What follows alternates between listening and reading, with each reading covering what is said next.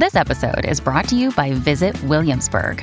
In Williamsburg, Virginia, there's never too much of a good thing. Whether you're a foodie, a golfer, a history buff, a shopaholic, an outdoor enthusiast, or a thrill seeker, you'll find what you came for here and more. So ask yourself, what is it you want? Discover Williamsburg and plan your trip at visitwilliamsburg.com.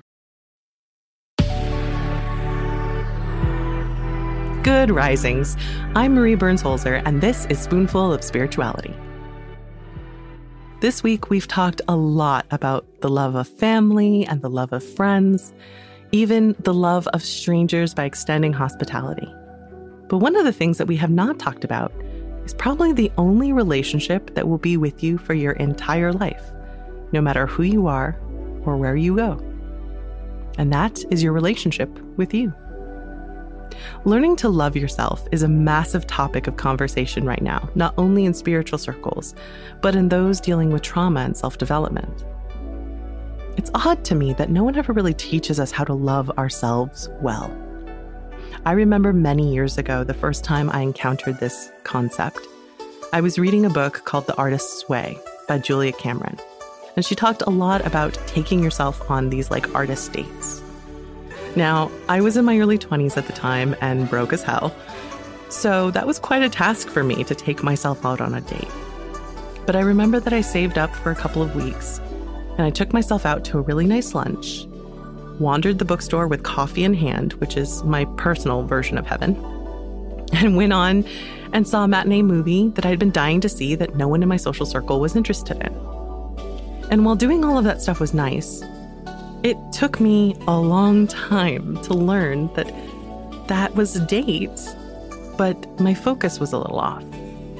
Because while the meal and the activities were fun, I was still trying to do what I thought I should do instead of learning how to love myself through those activities. What do I mean? Well, at lunch, I remember ordering a rather large meal because I was hungry and it looked good.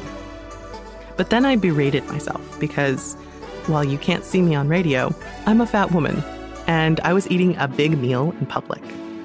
It has taken me 20 years to understand that I don't have to care what anyone else thinks of what I'm eating. I can not only order what I want, but I can be proud of myself for eating the food that delights me. And that just because the world might be cruel and harsh to me, doesn't mean I need to be cruel and harsh to myself.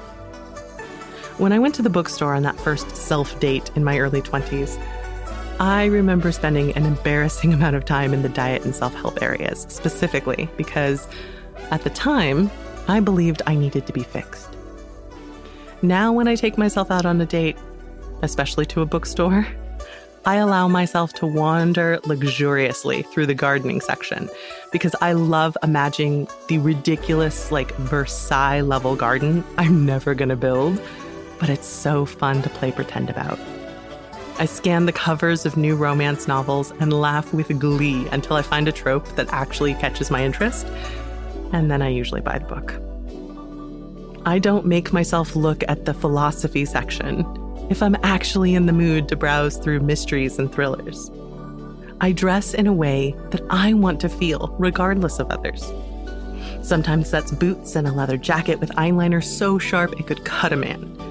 And other days, it's a soft, flowy dress and braids, something I could easily wear to a Renaissance festival. I've learned to treat myself the way the best date I can imagine would treat me, complimenting my good qualities, extending grace for my mistakes, focusing on fun and play and exploration for this time that I've carved out for myself. Now, you obviously don't have to go on a date with yourself to do this. But you can change the way that you talk to yourself internally.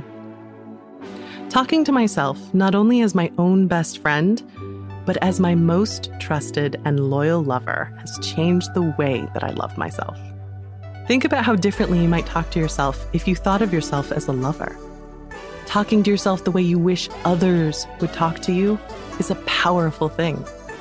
Because once you understand that you are your longest-term relationship, you can choose to be your worst enemy or your strongest advocate. And only you have control of that. So my hope for you today is to take a moment to look yourself in the mirror and say a few things to show appreciation for your relationship with you. I know it sounds weird, but I promise that it can be life-changing. Try telling yourself 3 to 5 things that you admire about yourself. Or you can go full Snoop Dogg and thank you for doing the work, for choosing you. Because, as he later explained, quote, "I wanted to give myself some credit. A lot of times we fail to give ourselves a pat on the back. And I wanted to take that moment to thank myself for doing all the work I did to get to that point." He's right. You should give yourself credit too.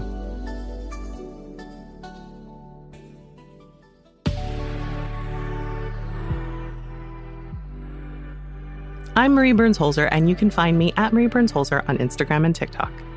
Thank you so much for listening to Good Risings today. If you enjoyed this podcast, please let us know by leaving a review. We love hearing from you. Now go be excellent to yourself and to each other. We have some exciting news.